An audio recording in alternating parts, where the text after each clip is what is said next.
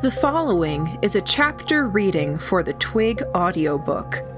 Please support the original author at twigserial.wordpress.com. Thank you.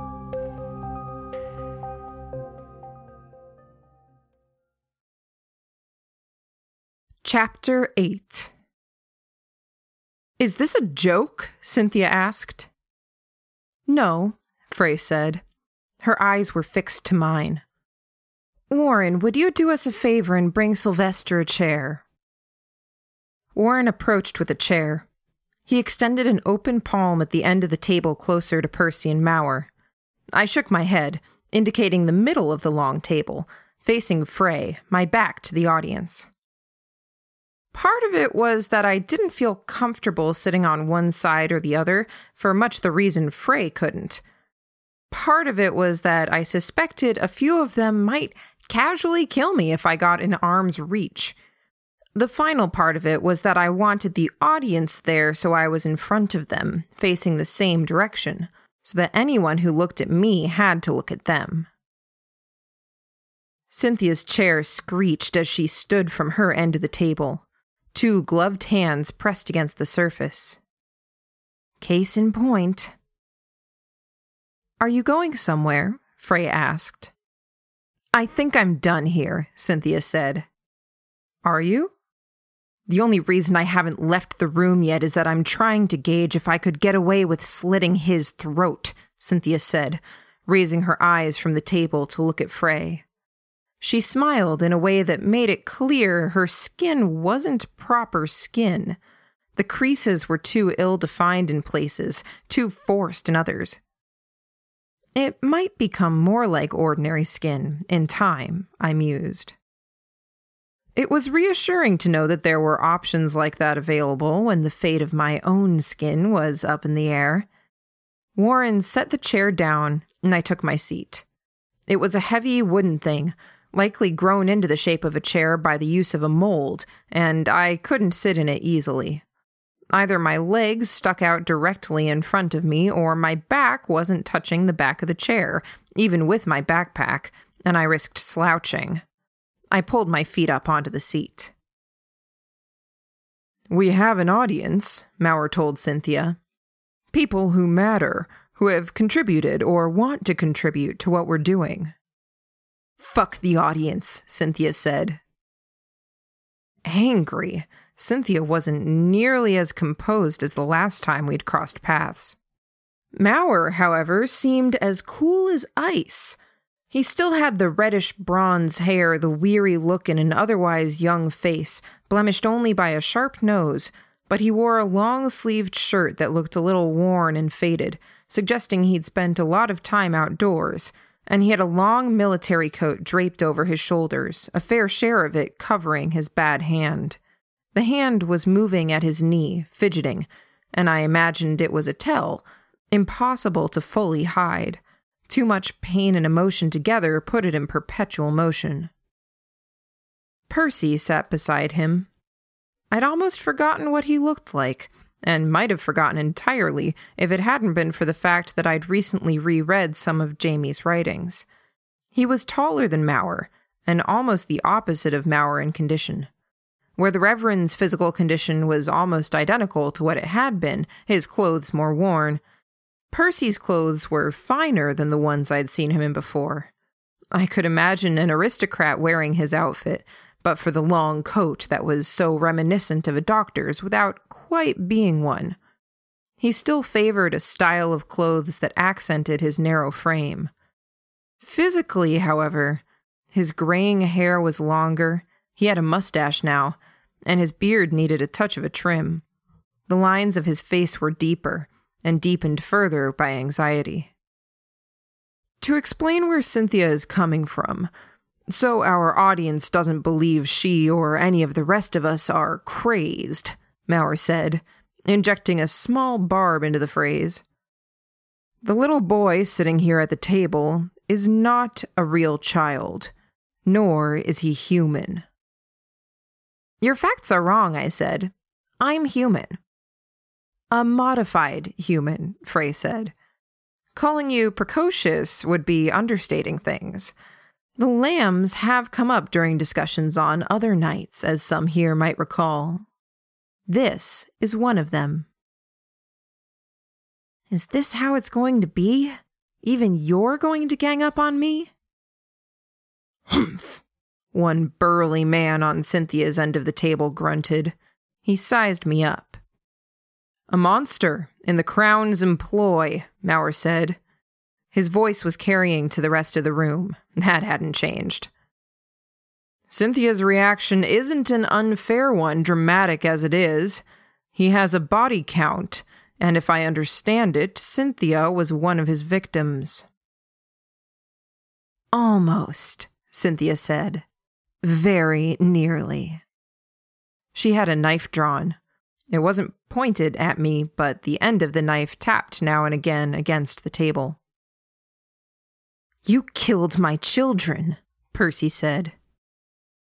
In a manner of speaking, I said. Wasn't worth arguing the particulars. That was more the Lambs as a whole than me. A plague of spiders and a spree of murders in Whitney. The systematic execution of independent doctors and researchers, enforcing the will of the Academy and the Crown, Mauer said. His voice was so rich, the nuance on every word perfectly chosen. I broke into a smile despite myself, glad that the audience behind us couldn't see my face. I seem to recall you putting a gun to the head of a little girl.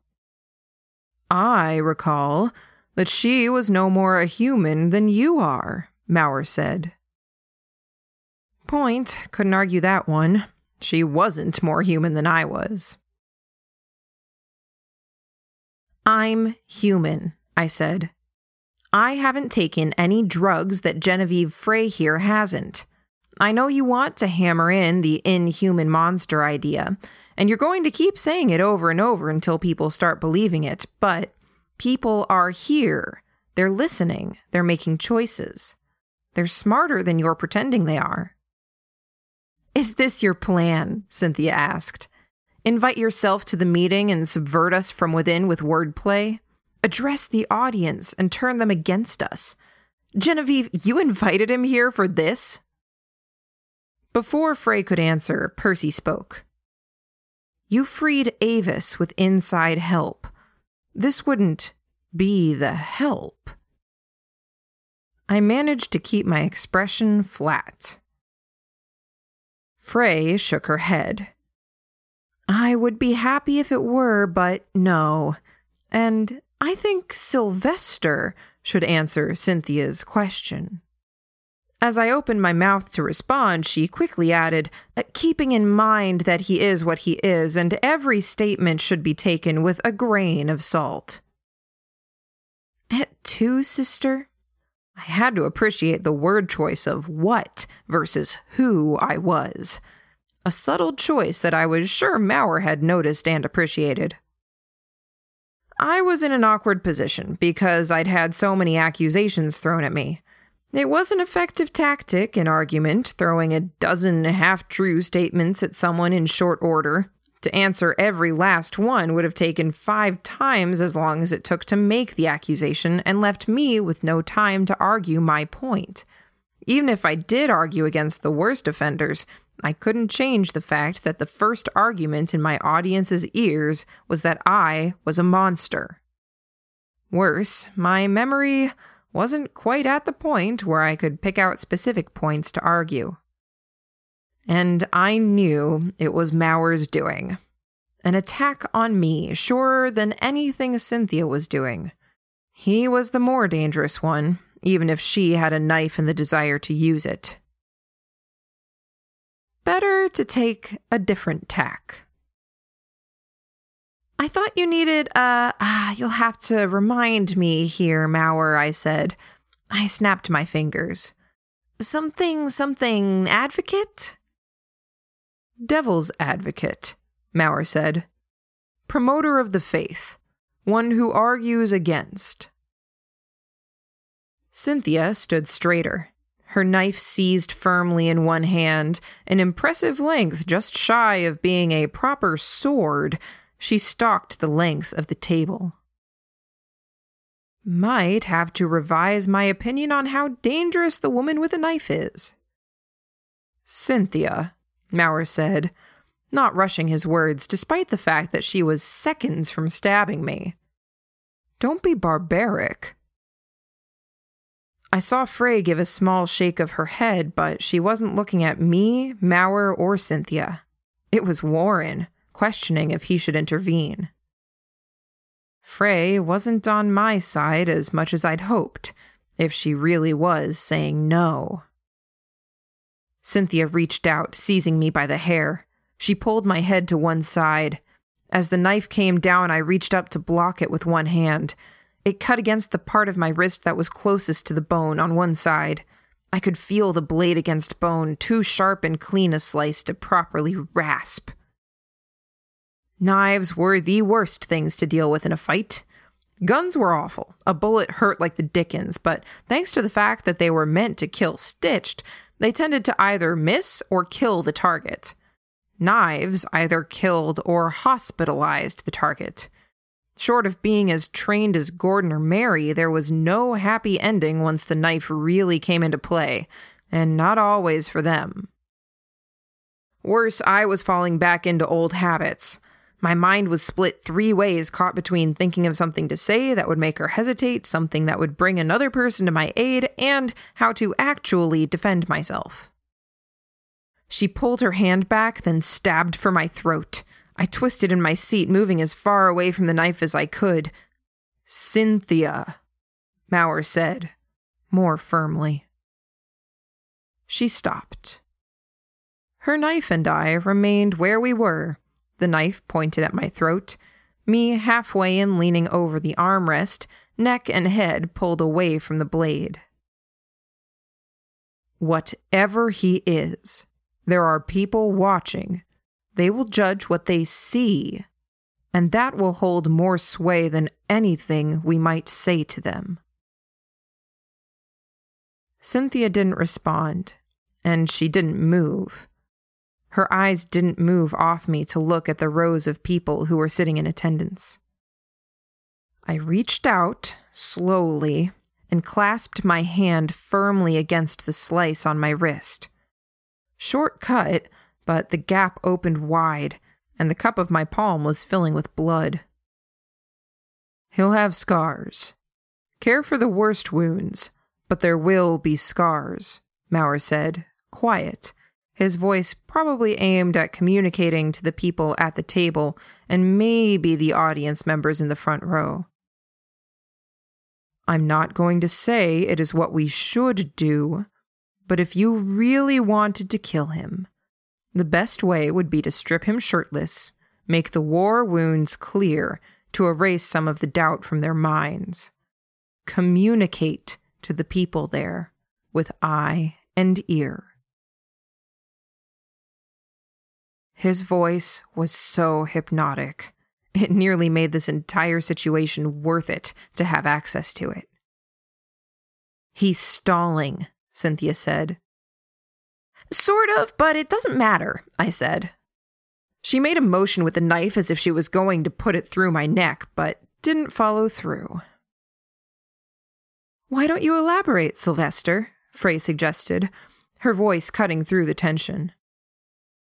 I drew in a deep breath, then exhaled slowly. Instinct tells me to scare you, to drive in wedges, play up how you're surrounded, the Breckwell beast is loose, the help you're expecting isn't there anymore, and so on. A mix of lies and truth. But the reality is that Ms. Frey picked this location for a reason. She has plans, and there's really no point in threatening you because she isn't concerned. And she isn't concerned for a reason. She has a way out. Eyes moved to Frey. I've been assuring everyone that is the case, Frey said. Having you say it does help them to believe it, I hope. Thank you. I nodded. That way out comes with a caveat. I'm imagining that she's holding on to it. a deal sealer, a clincher. When the time is right, she aims to tell you that yes, there is a way out, there's a way to tie this together, and there's a greater plan. But let's not forget the caveat. The two groups need to work together, or at least swear off working against each other. This will only truly work with a concerted effort. You're close enough, Frey said. I've already told them what form our escape takes. The plays after the fact, I haven't shared those. I hate that phrasing, Cynthia said. She still had the knife pointed at me. The plays. As if this is a game. It could be because you never experienced childhood, Mauer said. Cynthia stared daggers at him. Because she's an experiment? No, because of her background.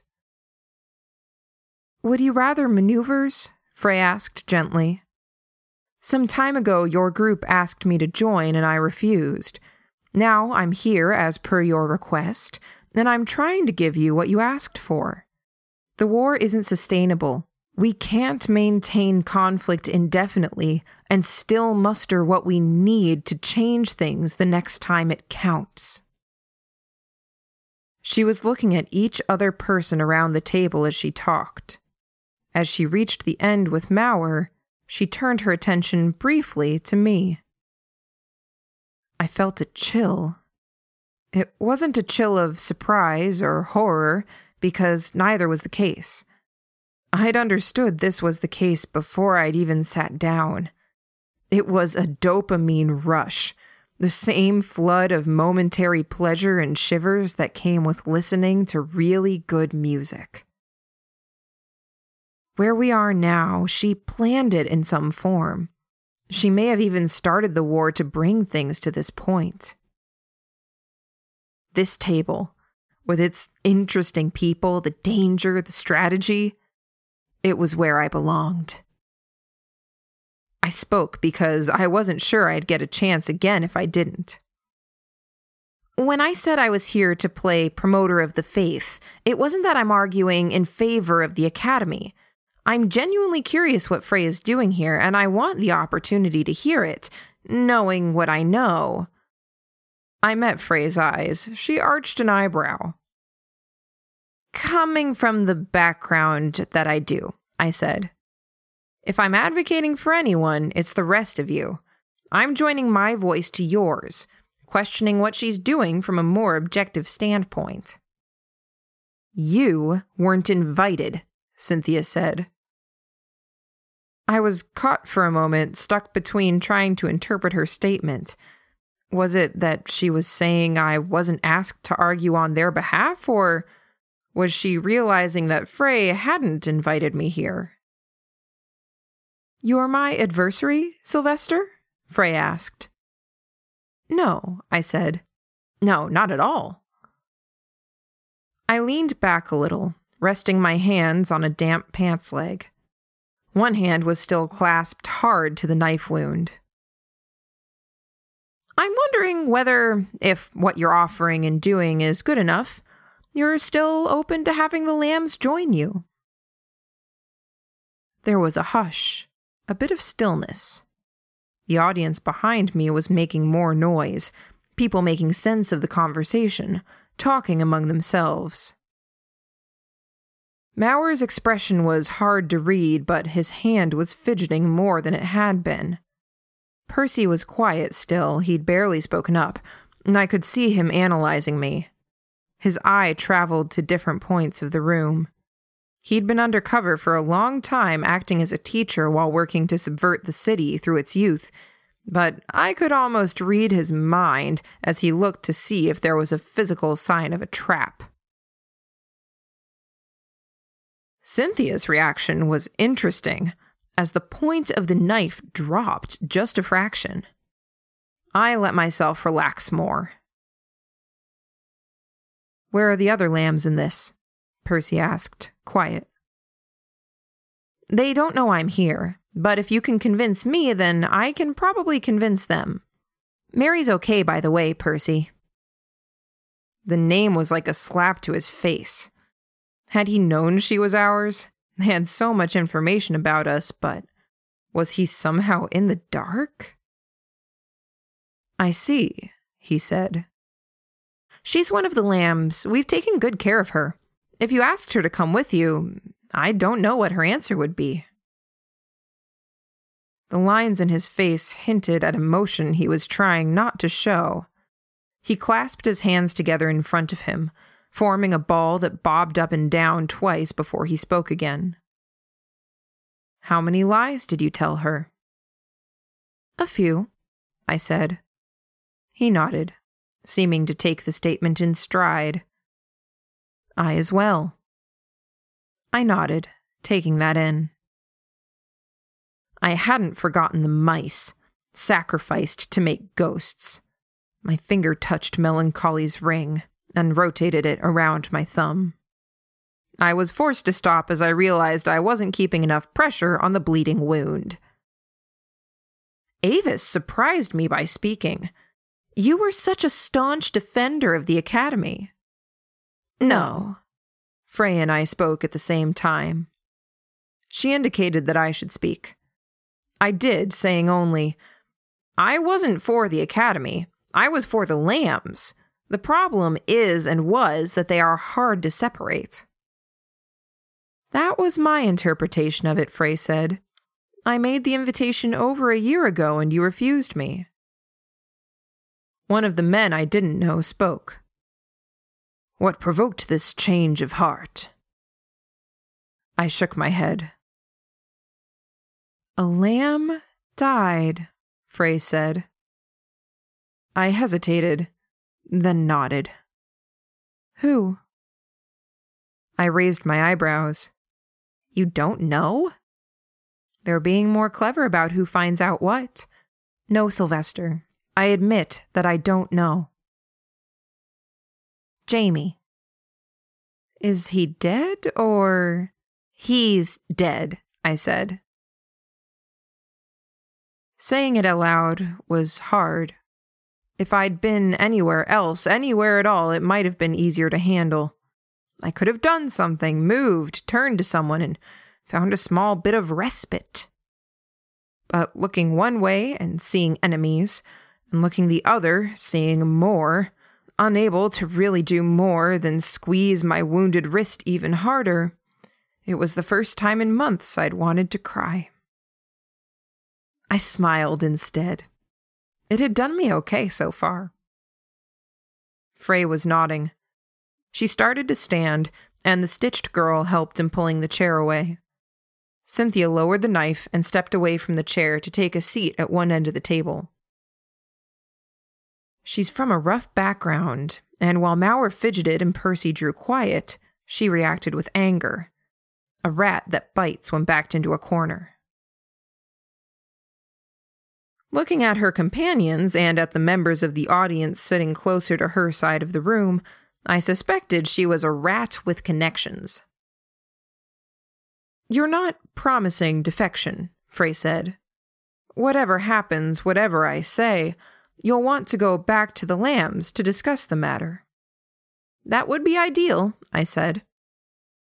Making this all a matter of nice-sounding words, tempting us with added help in the information you'd be able to provide, Mauer said. Less information without the one with the memory, Cynthia observed.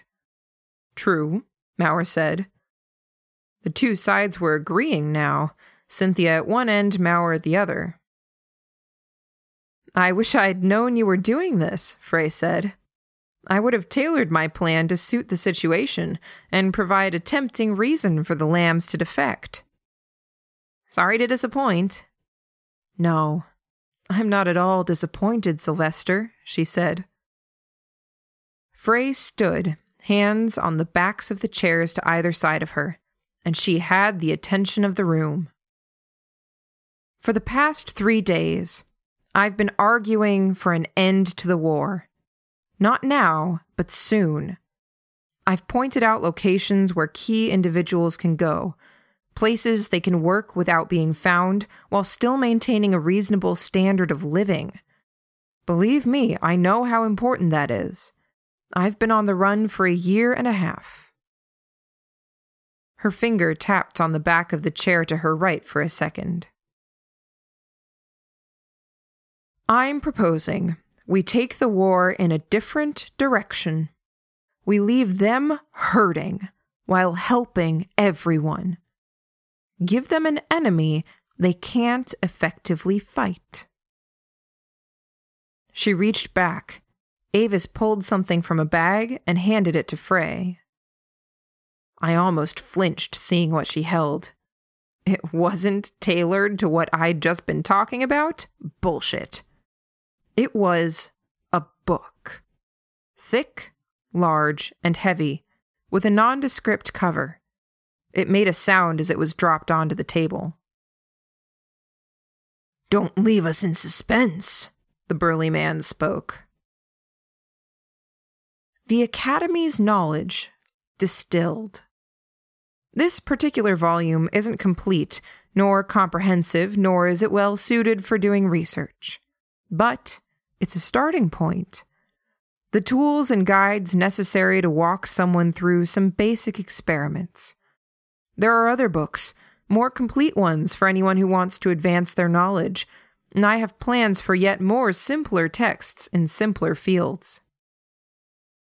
Giving the power to the people, Maurer asked.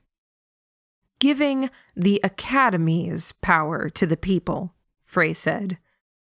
She indicated Cynthia. Godwin's enclave had the books, but not the means to mass produce, and the knowledge was of limited use. They had to find doctors and ex-students to use it. She was indicating Percy now. We give everyone the ability to learn. We take away the exclusive access to Academy knowledge, and our individual groups working together can incentivize use of the knowledge.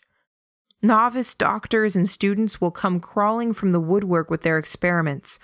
Farmers will be able to create their own help instead of buying it, and everyone else will compete with the Academy for the same resources. There were murmurs in the crowd now. Not a genie that can easily be put back in the bottle, is it, Genevieve? Maurer asked, with a note of humor. I did think you'd like this, Frey said. The production, one of the men at the table asked. Already set up? I'll reserve further comment for when we don't have listening ears, Frey said, indicating me. With a coordinated effort, they won't be able to restrict the spread of the texts and deal with our final forays and efforts. We play all of the cards we've been holding in reserve, and by the time the dust clears, the world will be different. Humanity gets a fighting chance against the monolithic Academy. The words and voices blended in together. I was disappointed. Was it change? Yes, undeniably. The knowledge wouldn't be used by everyone, but enough people would pick it up. Back alley practices and independent experimenters would crop up. People like the snake charmer. Monsters would appear. There would be good and bad in equal measure, and the Academy would hurt. It would be forced into a situation where it either had to take more control than it should or lose control overall. I suspected the former.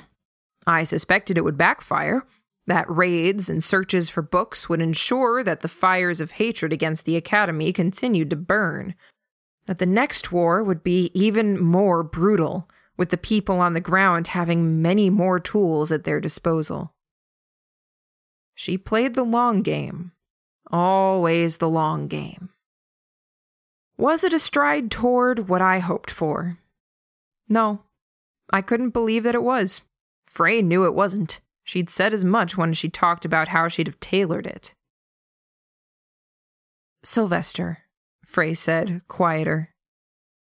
The voice snapped me out of a train of thought. I realized that the groups on either side of me were talking. Is this what you expected? She asked. In a way, I said. I had expected this scene, the groups talking, the note of hope. If you'd come to me when I first asked, Jamie would still be alive, wouldn't he? Yeah, I said. I told you how things would play out, that a lamb would die and you'd reconsider. I know, I said. But I don't know yet. I'm not sure. She nodded. You hoped for a better brain, one that could pave the way to greater things. Did you hope it was Jamie? I hoped it was me, I said, quiet. But Jamie was a close second. The conversations around us continued. Discussion, strategy. I need to talk to them about things you can't hear, Frey said. I'm going to let you go. Letting me go? I'd expected to be taken prisoner, maybe even tortured in an edge case, but torture was something I could deal with and had dealt with in the past. I waited for elaboration. On the condition that you leave that behind, she said. She was pointing. I turned to look and felt the tug against one shoulder before I realized. Ah, I said. No. There's no other way. I can convince them, but you need to convince me first. I figured out what was in that oddly shaped bag you refused to take off and place at your feet. I remember the last time I met the lambs. I remember Jamie. I touched the strap of the backpack. The books were inside. If I'd rather be taken prisoner? Then they'll kill you, Frey said. The words seemed to get attention because one or two conversations stopped. I know them better than you do, and they'll kill you. Almost 30 seconds passed before I slipped my shoulders free of the straps. You don't read them. If you do, I won't, she said. None of us will. Hand them to me.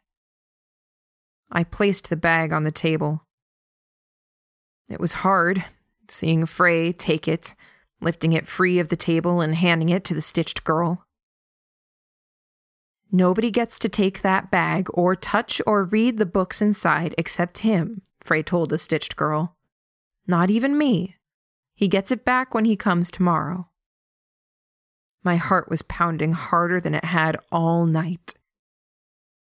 You're staying? I asked. So long as we don't venture outside, the beast poses little risk to us, she said. You have one night to decide. Go and sleep on it if you must. Next time you come with the rest of the lambs. My heart felt cold in my chest as I said, I don't suppose I have much of a choice, do I?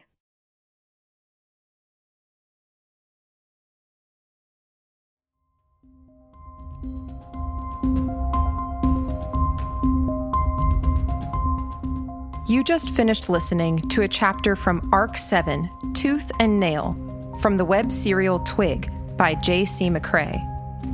This audiobook is read by Kimberly Dauber. If you enjoyed this reading, you can download or listen to all chapters directly on our site at audiotwig.dauber.kim. Or you can find us on your favorite podcatcher under Twig Audiobook.